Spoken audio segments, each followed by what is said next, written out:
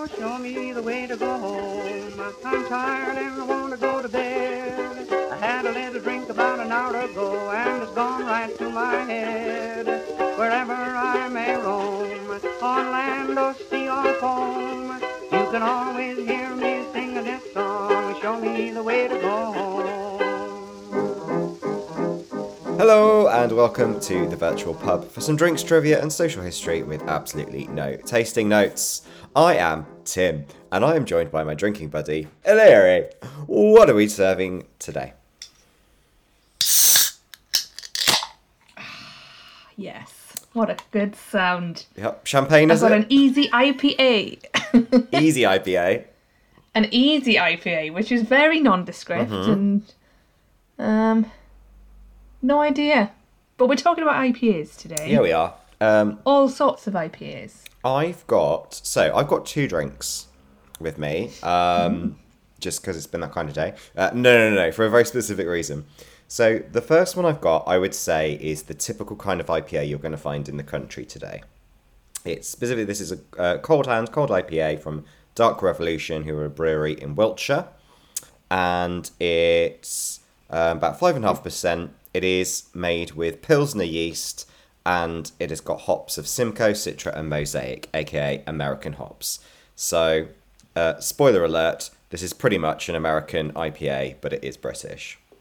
And then I've got another drink, which I'm going to break open once I finish this one, and that is called Orval, which you may have heard of. It is a Belgian Trappist ale. Why is Tim drinking a Belgian Trappist ale for an episode of IPA? Has he lost his mind? Did he not have enough IPA? Did he just pull something out the fridge? Let's find out. Did you want to say anything before I kick off with the histories about yours? Or are you done? I'm enjoying the beer too much. Good. Okay, so first of all, I think these days most people through the craft beer movement are aware that IPA, India Pale Ale, is not a pale ale that's come from India. It was exported to India. It was highly hopped for the long journey. It was a pale ale, put lots of hops in it, takes a long journey out to India. I think most people know that much, right? Would you agree? Yeah, I knew that, but then I have done lots of research for this podcast. Yes, exactly. So what I thought I'd do is say, yes, that's true, but let's dig into a few more details.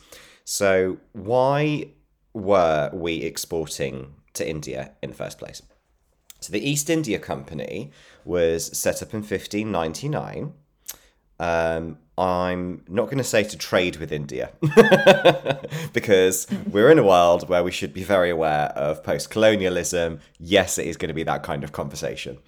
So they were a private company who invaded India, pillaged their resources, mostly based from Bengal. They taxed the citizens, they used their cheap labour, they stole their antiquities and many other atrocities. So let's just get that out of the way. IPA was not the British introducing a tasty beverage to the people of India. It was imported for the sake of the upper class of military and civil servants. By the way, did you know, you might have done because you're doing your research now, but the East India Company created the term civil servants, specifically to distinguish it from the military employees, which at the time was about 250,000 people, which was twice the size of the British Army. So this private company had an army that was twice the size of Britain and created the term civil servants. There you go. Prior to the invasion, India was the world's economic powerhouse, without a doubt. It had a quarter of global manufacturing compared to England's 3%. So the East India Company had this founding charter. This is the entire reason they existed, make no mistake, which specifically stated it would wage war, install puppet governments, and pay them off to expand their armies and take more resources. It's probably the biggest acts of corporate violence in history, unless you count contemporary environmental violence, but let's not do that today. So as famine hit Bengal in the 1770s, the East India Company were taxing them to the tune of over £300 million in today's money. They were dying of famine. They were paying that much money in tax. The East India Company set up opium factories, which fueled addiction and further conflict. They licensed other European countries to plunder the country too, which is so mad when you think about it. Like, you're already committing an illegal act, but let's sell license to do that. The first British governor of Bengal was called Robert Clive. And the only fact I'm going to tell you about this person is that his wife had a ferret that wore a diamond necklace worth over £250,000. Wow. I feel like that's the only fact you need to know about Robert Clive. Yeah, I've got my stereotype in my head now. Thanks. Which, it is funny because it's absurd, but it's also absolutely horrendous. So I said it was a private company and not an invasion by a country. But in the 19th century, a quarter of MPs were active shareholders. And likewise, a quarter of all British government domestic expenditure came from this money, which resulted in the building of London's Docklands. And if I'm going to be satirical about it, I might say arguably that continues. Actually, do you know what? I will tell you, I won't name the company because legals, and also it's my job, but I was doing some diversity and inclusion training in Docklands in Canary Wharf for a financial institution. And, they're talking about all the good things they want to do to be inclusive and ethical and all that sort of stuff. And the very room that we were doing the training in, wall to wall, was covered with pictures of the East India Company. And I brought it up. I was like, do you really think, you kind of nailed some of the reparations you need to do here? Could we maybe start by taking these pictures down? And they had no idea. They were just nonplussed. But anyway. Oh, God. The East India Company's monopoly was abolished in 1813. But the British occupation continued until 1947. So it wasn't that any of this sort of stuff stopped at 1813. It was just that the East India Company's monopoly was brought to a halt. And of course, the colonial legacy lives on. There is still an East India Club in St. James's Square in London. It does live on in some form. Why anybody would want to be a member is beyond me. But obviously, people are disgusting. Shall we get back to the drinks before my head explodes from rage? It's getting a bit, yeah. I know, but I have to give you this background because so many people think, oh, IPA, yeah, that was what we shipped off to India, and they don't necessarily understand the full context of it. I think it's quite important. So, back to the drinks. London Porter was actually the drink of choice for most of the military that were over in India. And the pale ales were reserved for the captains. So that was the more expensive drink. It was reserved specifically for the upper classes. So not everyone was drinking IPA. So this idea that actually it was invented as a style to survive the voyage is just not true. Because the porters were surviving just fine as well. In fact, in Joseph Banks's diaries, he talks about opening some porter after a year travelling, and how it still tasted really good, and he had it with some Cheshire cheese that he'd been saving in his lock safe. And actually, on that note, over a year ago, I made some porter. We did a porter episode. Oh yeah, Gregory Porter. Gregory Porter. Well, I held on to a few bottles, because when we made it, the guy said, oh, it'll last a year. So I thought, I'm going to wait a year and see what it tastes like after that. And it was still delicious. So there you go. That's a bit of myth busting, that IPA was created to survive the voyage, because actually plenty of beers were surviving the voyage. So yes, there were more hops put into it, which is a preservative. So it did help kind of keep that freshness. Dried hops at that were added because they preserved the beer. But the thing we need to also take into account is the yeast that was used, because it was Brettanomyces. Now, the yeast episode was a long time ago, right? But that's the British yeast, as it is named, because that's where it's kind of first found in a British ale. And it's distinctive because as it develops, it has these really unique dry flavours.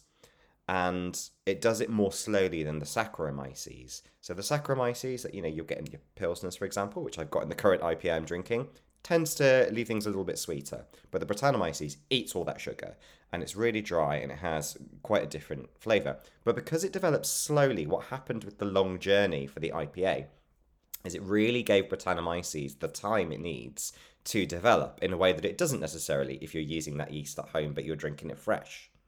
So that's why it was sort of extra tasty, really, and why it gained in popularity. It's not just because it preserved freshness, it's because it had the time to develop this new flavour and become even tastier. Some people think as well that it was a stronger beer, that it was made more alcoholic for the journey, or the yeast processing the time it went over. It wasn't. It was about the same strength as the porter that was going over, which was about the same strength as the beers they were drinking domestically, and that was around 7%-ish at that time. And that leads me to tell you why I'm going to open Orval while you're talking. That is because, as I said, the IPA I'm drinking is very American influence. It's American hops, it's Pilsner yeast, but Orval, this Trappist Belgian beer, is made with Brettanomyces yeast. So it's got the British yeast in it. It doesn't have American hops in it, and it's about 7%, which means that the Trappist Belgian beer is actually much closer to what the IPA of the time was. And that's why I wanted to have a comparison between what we drink as IPA now and what would be quite close to what they were drinking as IPA then. That's why I got it. I thought about it. It's not just random. So among the first brewers known to export beer to India was George Hodgson's Bow Brewery. Now, you will read a lot of stories of people thinking that George Hodgson invented IPA. This idea that, oh yeah, he put all the hops in and stuff. He invented it for the voyage. No, he didn't. There were plenty of people making pale ale to be exported long journeys that were putting hops in. It might not have been called IPA or India Pale Ale at that time. In fact, it wasn't, I think, until about the 1820s or something. But certainly people were making it with this style before. The reason he's become so well known is because he was making his brewery was at Bow, which is only a couple of miles up the River Lee from East India Docks. So it was really easy to transport to the ships that were going over there. First of all, it was the easiest transport, so that cuts costs.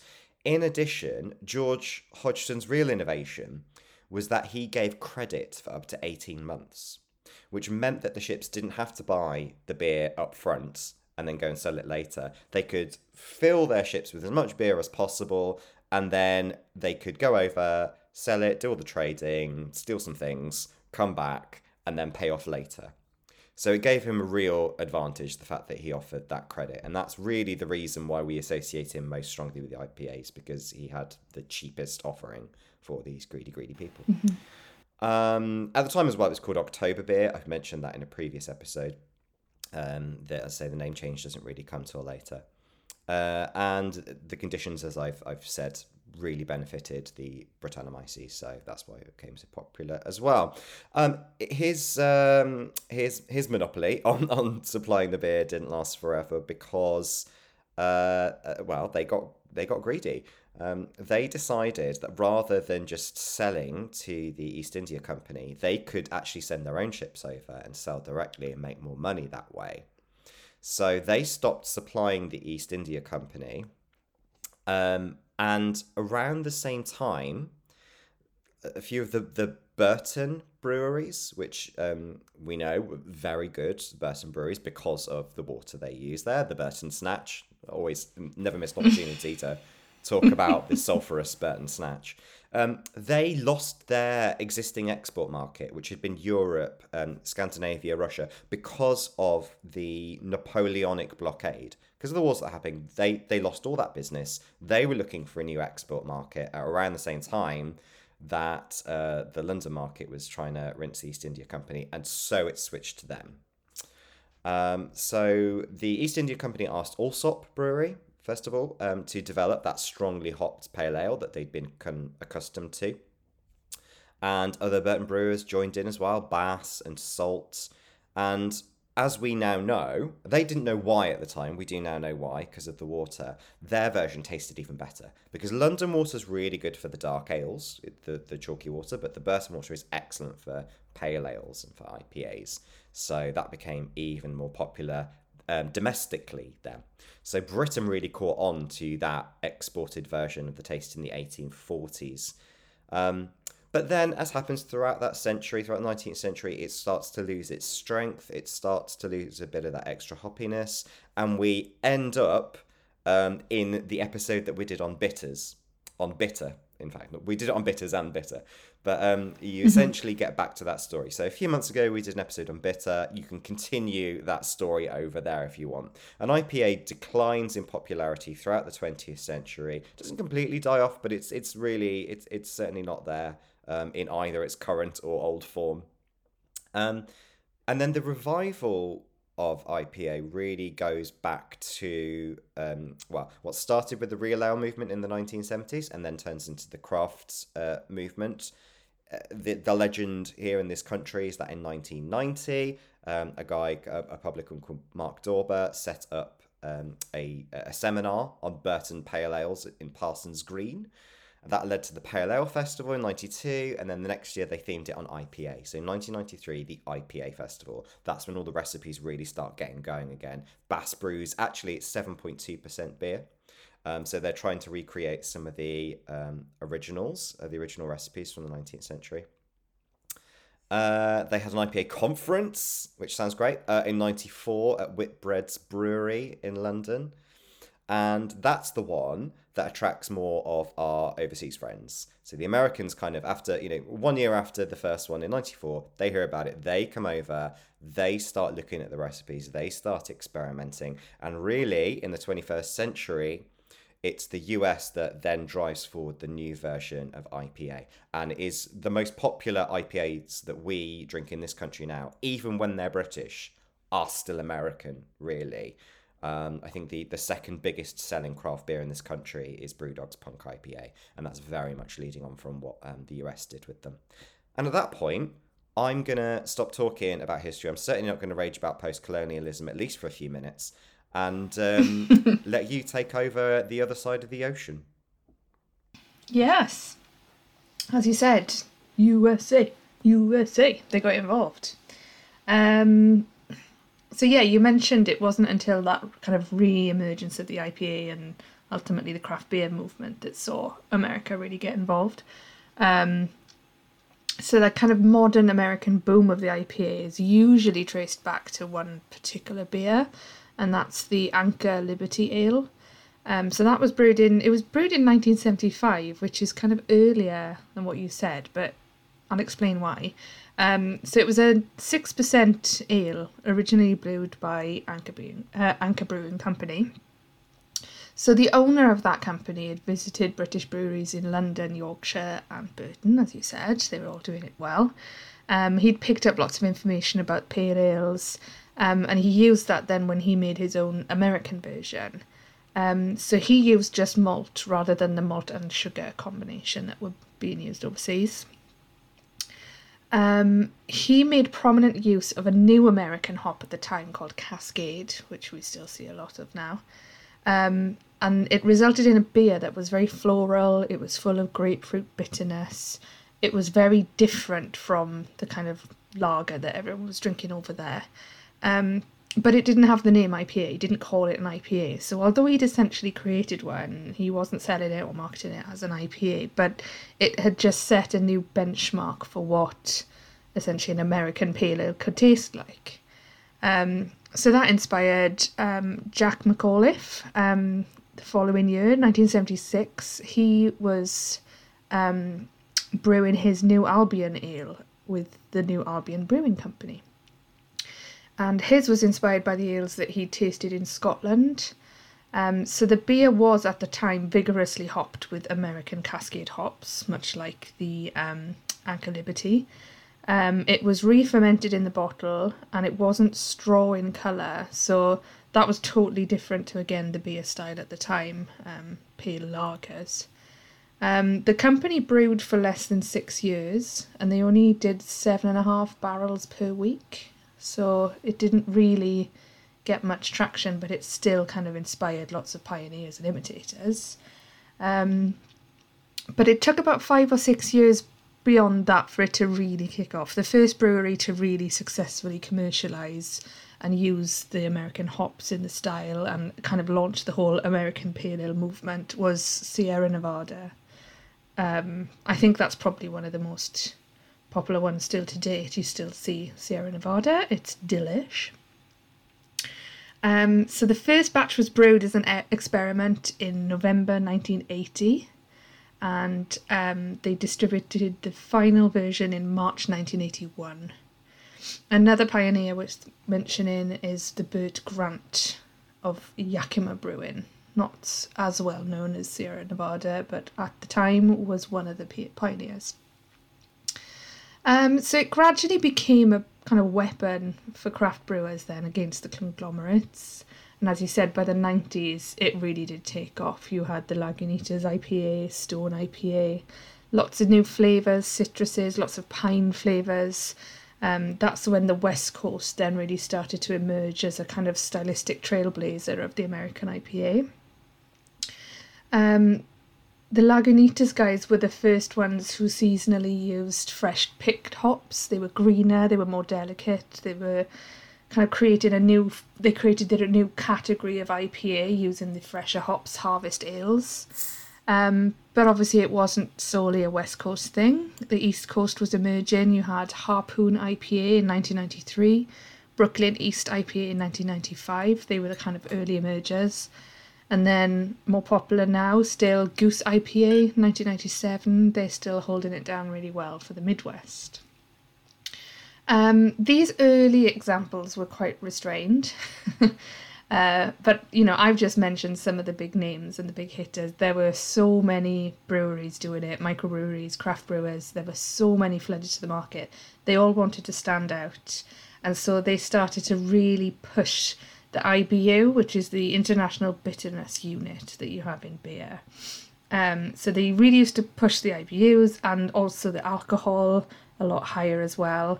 So by the 2000s, you had one called Russian River's Pliny the Elder, which is described as resinous as a pine tree, and it clocked in at 8% ABV. That became the archetypal double IPA. Then they started to get stronger, the triple, which was 10 to 12%, the quadruple, which was beyond that. And people used to get a bit frustrated then because they were kind of pushing the upper limit of drinkability and flavour. It was just, what can we shove in this, and how can we outdo that microbrewery, and how can we get ours stronger? And so it got to a point where it was a bit hit or miss whether or not a new beer was going to be nice or not. But thankfully over the last decade or so it's gone through like another evolution, and that's kind of launched this new craze of session IPAs. The first one there, the Founders All Day IPA is often credited with launching that. So that was first released seasonally in 2010, and then it was year-round by 2012. It was full-flavoured but lower alcohol, which meant you could session IPA it. Simultaneous Northeast brewers like Hill Farmstead, The Alchemist and Maine Beer Company started making hazier, juicier IPAs that were a lot smoother to drink, so that bitterness was really not looked for. So brewers turned this trick with freshly developed fruit-forward hops such as Citra, Mosaic and Galaxy, still really popular today. Mm-hmm. The grains they used included wheat and oats. I think the one I'm drinking is wheat. Yep, wheat. Lots of wheat, lots of oats. And the addition of hops at the brewing's end, heightening the aroma and flavour without that bitter bite. There was a nice quote actually that one of the brewers said, they like to experiment now, but they're experimenting to make things taste nice and taste sessionable. It's not just, how many hops can we get in this? How much bitterness? It's more, we're going to add a bit of lactose and emulate a milkshake, or we're going to use fresh grapefruit. They're really pushing boundaries. And this brewer's quote said, "It doesn't always have to be a big, arduous, heavy resin bomb. An IPA should be tasty and drinkable." Mm-hmm. It doesn't surprise me though that it did go down that route. Sorry to interrupt you. Because it doesn't surprise me that it did go down that route, though, because I think what you got to remember about the big resurgence of, well, they called it IPA. It might not have been traditional IPA, but what happened in America is that although we didn't have full craft options in the UK, we did still have, bitters and stouts and a bunch of other things going on in the real ale scene, whereas the American beer was basically brown water. So it doesn't surprise me that they went completely the other way before figuring out that there was a happy medium, because it was a protest, really, wasn't it? Mm-hmm. Yeah. I mentioned as well some of the West Coast versus East Coast. They're different breweries, different types. Do you know much about the difference between the two, East Coast and West Coast IPAs? Are you going to ask me questions about Biggie and Tupac? No, we're not having hip hop off here. Hip hop off. Hip hop off. Uh-huh. But how much do you know about the difference between East and West Coast IPAs? I mean, I know it's mostly about hops and bitterness and fruitiness. But please do illuminate me whilst I actually finally dig into this Belgian beauty. You've got some good head there. Well, it's Belgian. It's at least half head. East Coast, West Coast. Okay, so there is a big difference, and they take it very seriously. In my research, I found quite a bit of shade thrown at the UK for getting it wrong. Sure. So I will dig in. So as you said, hops is a lot to do with hops. They are primarily grown in 3 states in the Cascadia area of North America. So you've got Washington State, it's in the Pacific Northwest on the western border with Canada. That state grows 75% of all the hops in the country, with its capital in Yakima. The next 2 largest producing states are Idaho and Oregon, both adjacent to Washington. So those 3 states account for over 90% of the US hop harvest. So it's no coincidence that the craft breweries near there wanted to, create really hop-forward versions of the IPA, just as the style started to take off. The West Coast as well, they pride themselves on being very creative, very laid back, not trying to please anyone. And they claim that's why they kind of embraced beer cans very well. Like back in the mid-2000s, a lot of breweries were experimenting with canning, but the popularity really took off on the West Coast of US and Canada. Obviously, drinkers appreciated the improvement in quality, the carbon footprint, but obviously a lot of outdoor types there, and they just loved the fact that they could grab a crushable can of beer and take it camping, fishing, kayaking, whatever they were doing. And that love of freedom, fresh air, and tasty IPA is kind of integral to the West Coast personality. So back to American-style IPAs. So, generally, as you said, they always make the fruit and pine notes of the local hops at the front and centre, with a little bit of bitterness to back it all up. But there is a distinct difference between the East and the West Coast. So the East Coast styles tend to have a touch more malted body. They show their brewers' love of balance while still being a little bit hoppy. In the 1990s, lots of brewers made hop-forward styles, and brewers like Brooklyn and Goose Island exemplified that kind of core East Coast style. Whereas, understandably, due to all the hops being grown in the West Coast, they wanted to shout loud and proud about all the hops that can be found in that part of the country.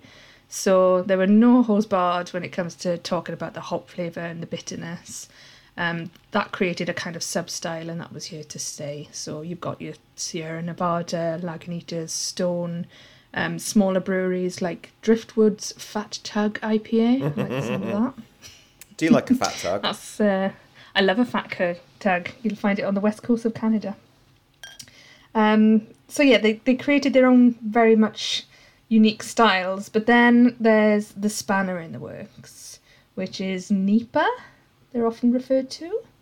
So NEPA, or sometimes they're referred to as hazy IPAs, they are IPAs made in New England. Now, although New England is on the East Coast, they have a very distinct kind of different style, brewing process, flavour to East Coast IPAs. They're softer, they're cloudy, they're a lot more tropical, less bitter. And over the last decade, they've started to push the more kind of classic American style into the shade. They've taken over a bit. And as I said, they're often misnamed East Coast by many. And I've got in brackets in my notes here, especially in the UK. Everywhere I looked, they were like, often in the UK, you will buy something that's labelled East Coast, but you taste it and it's definitely Nipa or hazy. It's not East Coast. They get very annoyed about that. Yeah, because our interpretation is it's on the East Coast, as opposed to Yeah. it's in the style of the East Coast, which are different things. Yes. But the West still holds its own. I mean, Nipas have kind of caught the eye of a lot of people, rightly so. They are tasty. But over the last few years, there's been a massive resurgence in interest in West Coast IPAs. This is purely anecdotal, but I think it might be because I think it might be coming full circle again and they're going a little bit too crazy with the flavours. I've had some really weird craft beers in the last few months and I'm like, might just stick to what I know. And I think a good West Coast IPA is good. So yeah, it's always doing well. And it's had a bit more of a renaissance in the last few years, and thankfully it's been taken up by lots of breweries on both sides of the Atlantic. So I think I had a beer last night actually which was brewed from a Bristolian brewery, and that was a West Coast IPA style. And I'm guessing, yeah, this easy IPA, I mean, it tastes a lot like a West Coast IPA and it's using the hops and wheat that I've talked about. So it's very popular and it's being replicated over here. Just make sure you label it right. So the key is look at the ingredients and infer the style from that rather than necessarily where it comes from. Exactly. Yeah. A lot of the brewers and kind of journalists and people I was reading into when I was researching, they will often talk about beers that they're brewing and they'll say it doesn't taste like a West Coast, it doesn't taste like an East Coast, or you might drink this and think that it's a West Coast, but actually, so it's all about the flavours and the hops and the processes that they use. But yeah, there's no one better than the other, it's subjective, it depends what type of flavours you like, what you're in the mood for. I mean, at their cores, a West Coast IPA highlight bitterness over everything, whereas East Coast IPAs strike a balance between a malty sweetness and a hoppy bitterness. They're easier to drink, I guess. West Coast IPAs are dry and they've got quite an aggressive bitterness. And East Coast IPA is sweeter on the front end, which will fade, and then you get a little bit of bitterness from the hops. And as I mentioned, although East Coast IPAs and the New England IPAs aren't synonymous, the two beer styles often get lumped together. With regard to the flavour of the New England IPAs, they're distinctly juicy. They can sometimes taste like you've bitten into a fruit. They're very, very juicy. And any bitterness from those, it's not as hoppy. It's more like you've bitten into like fruit and the rind is still on. It's that kind of bitterness rather than a hoppy bitterness. So those are the 3 different American style IPAs. I think my favourite's the Nipa. I hate to say it. Thank you. Yeah, I mean, I like all of them, but I think some of the more experimental Nipas have gotten quite... it's like you could put a crumble on top of and eat it. It's like it tastes like stewed fruit soup sometimes. While you were doing your section, I opened my Awful and I've had a taste.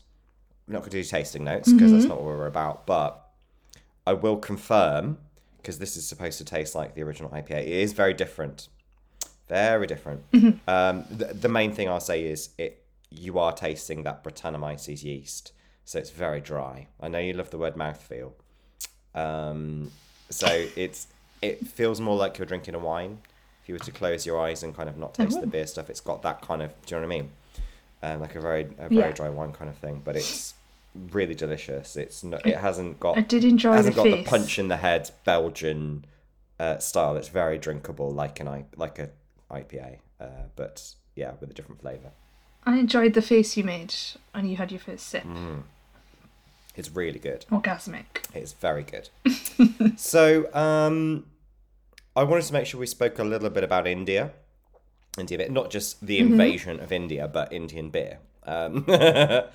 So, just a few little things. Beer has been made in India for thousands of years.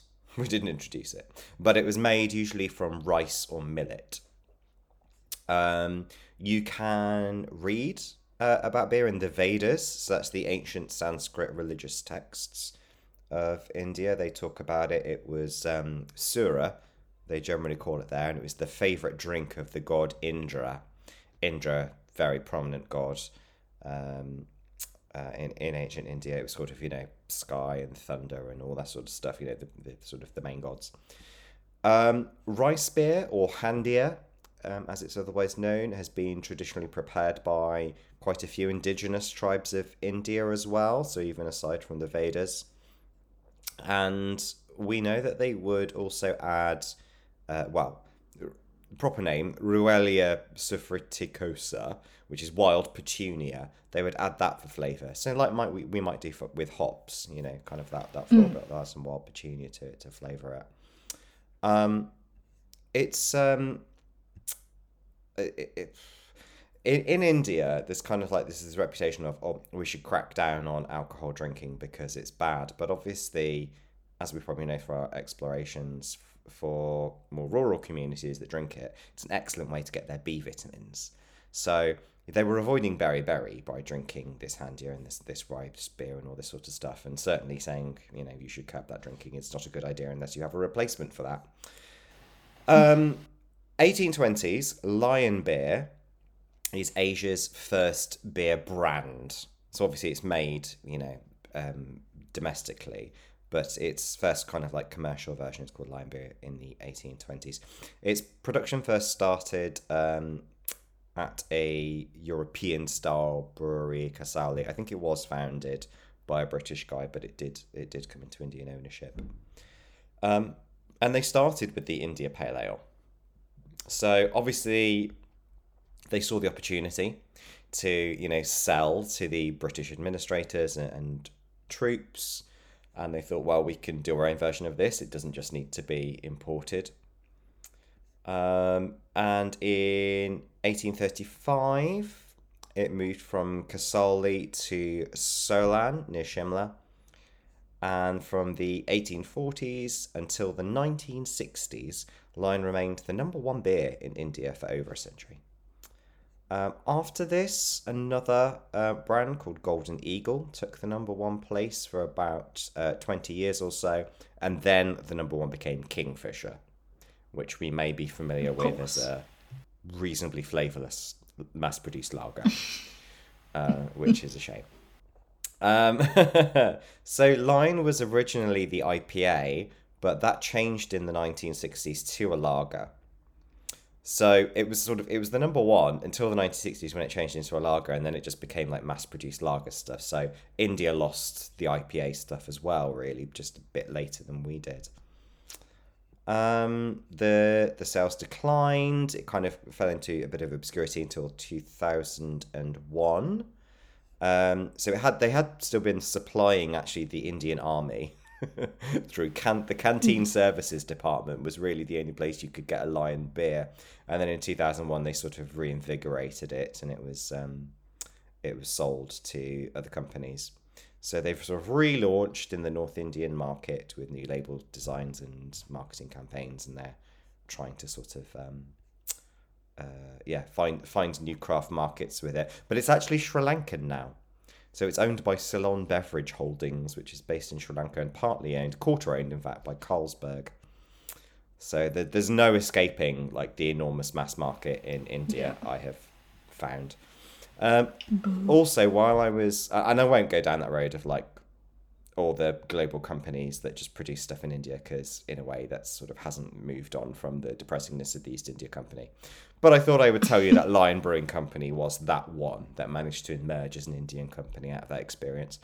While I was researching it, though, it was my notes were getting confused with Lion Brewing Company, which is a British company dating back to 1836 in London, where it was founded on the banks of the River Thames.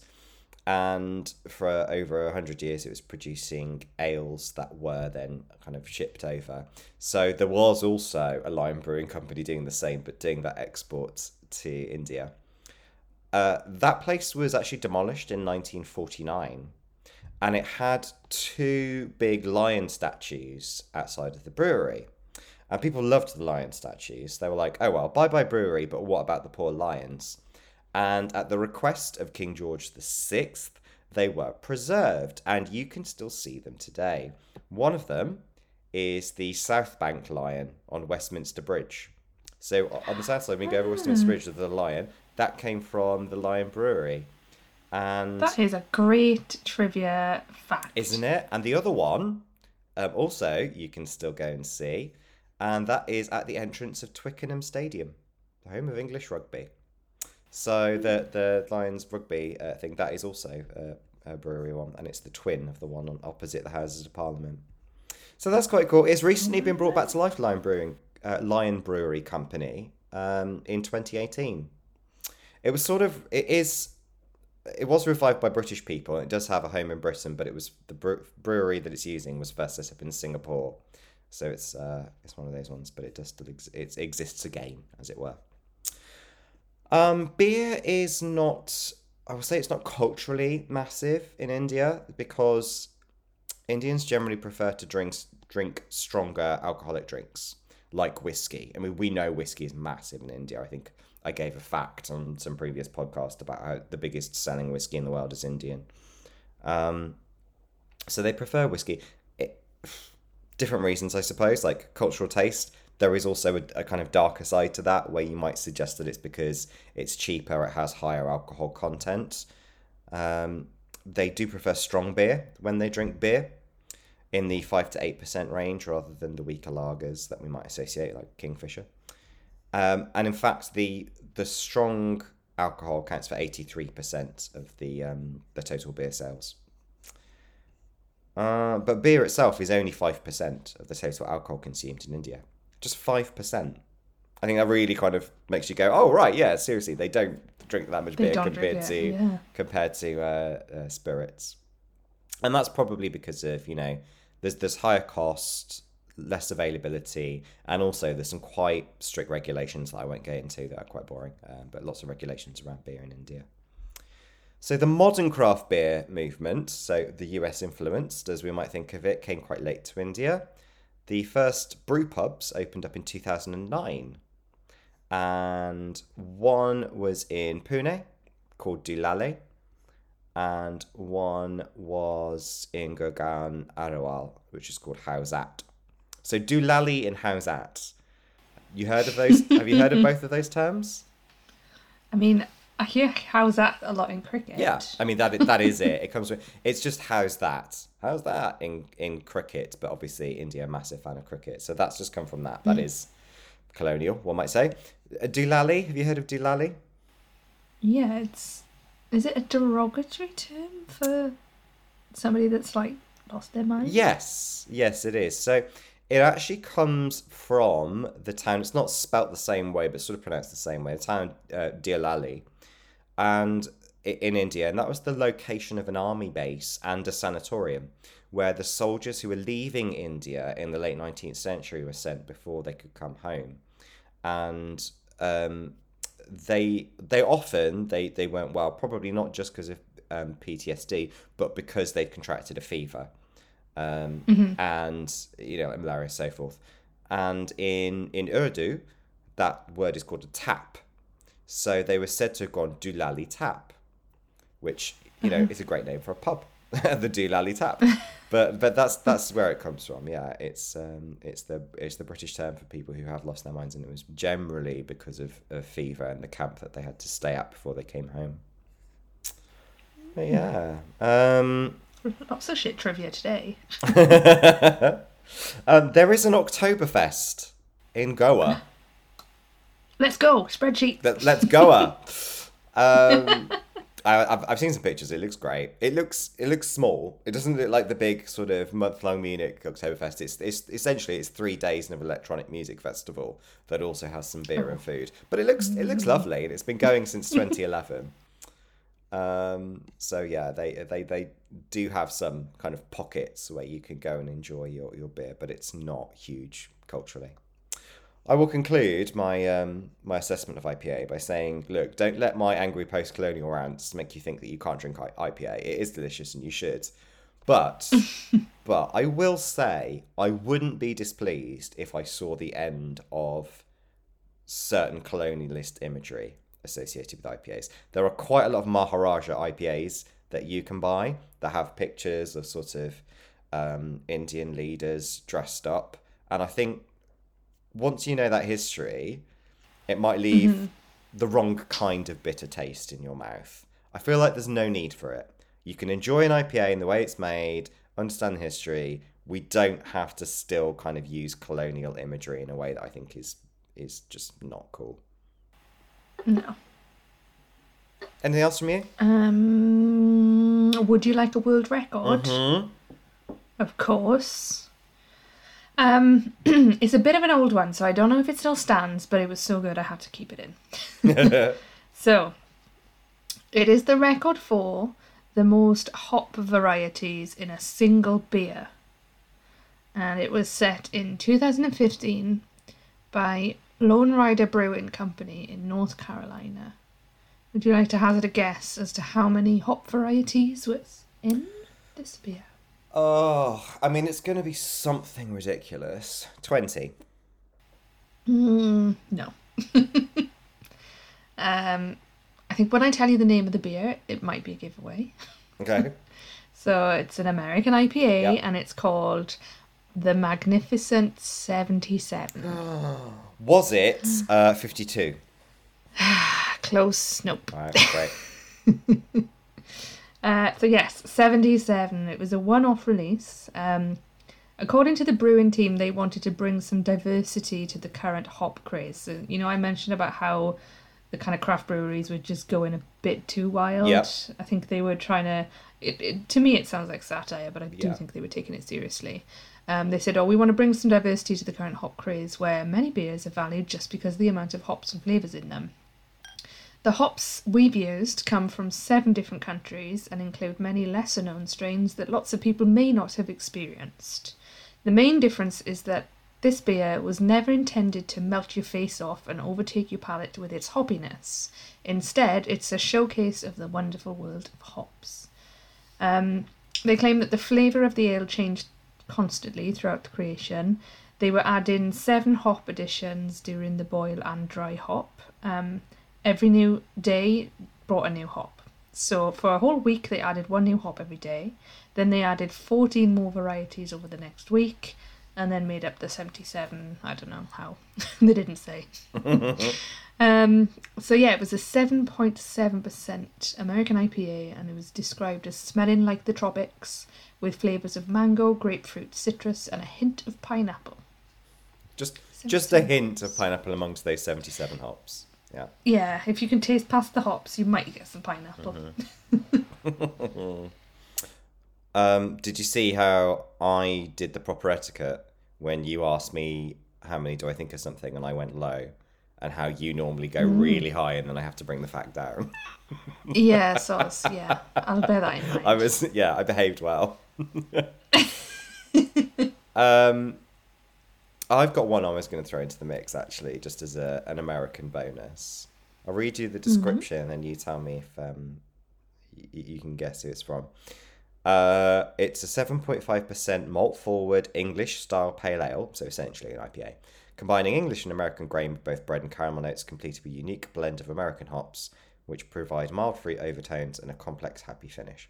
Awarded the gold medal in 2013 World Beer Championships, our flagship style was envisioned as a gateway into craft, going down easy but full of complexity and personality to convert the casual beer fan or please the most discerning craft drinker.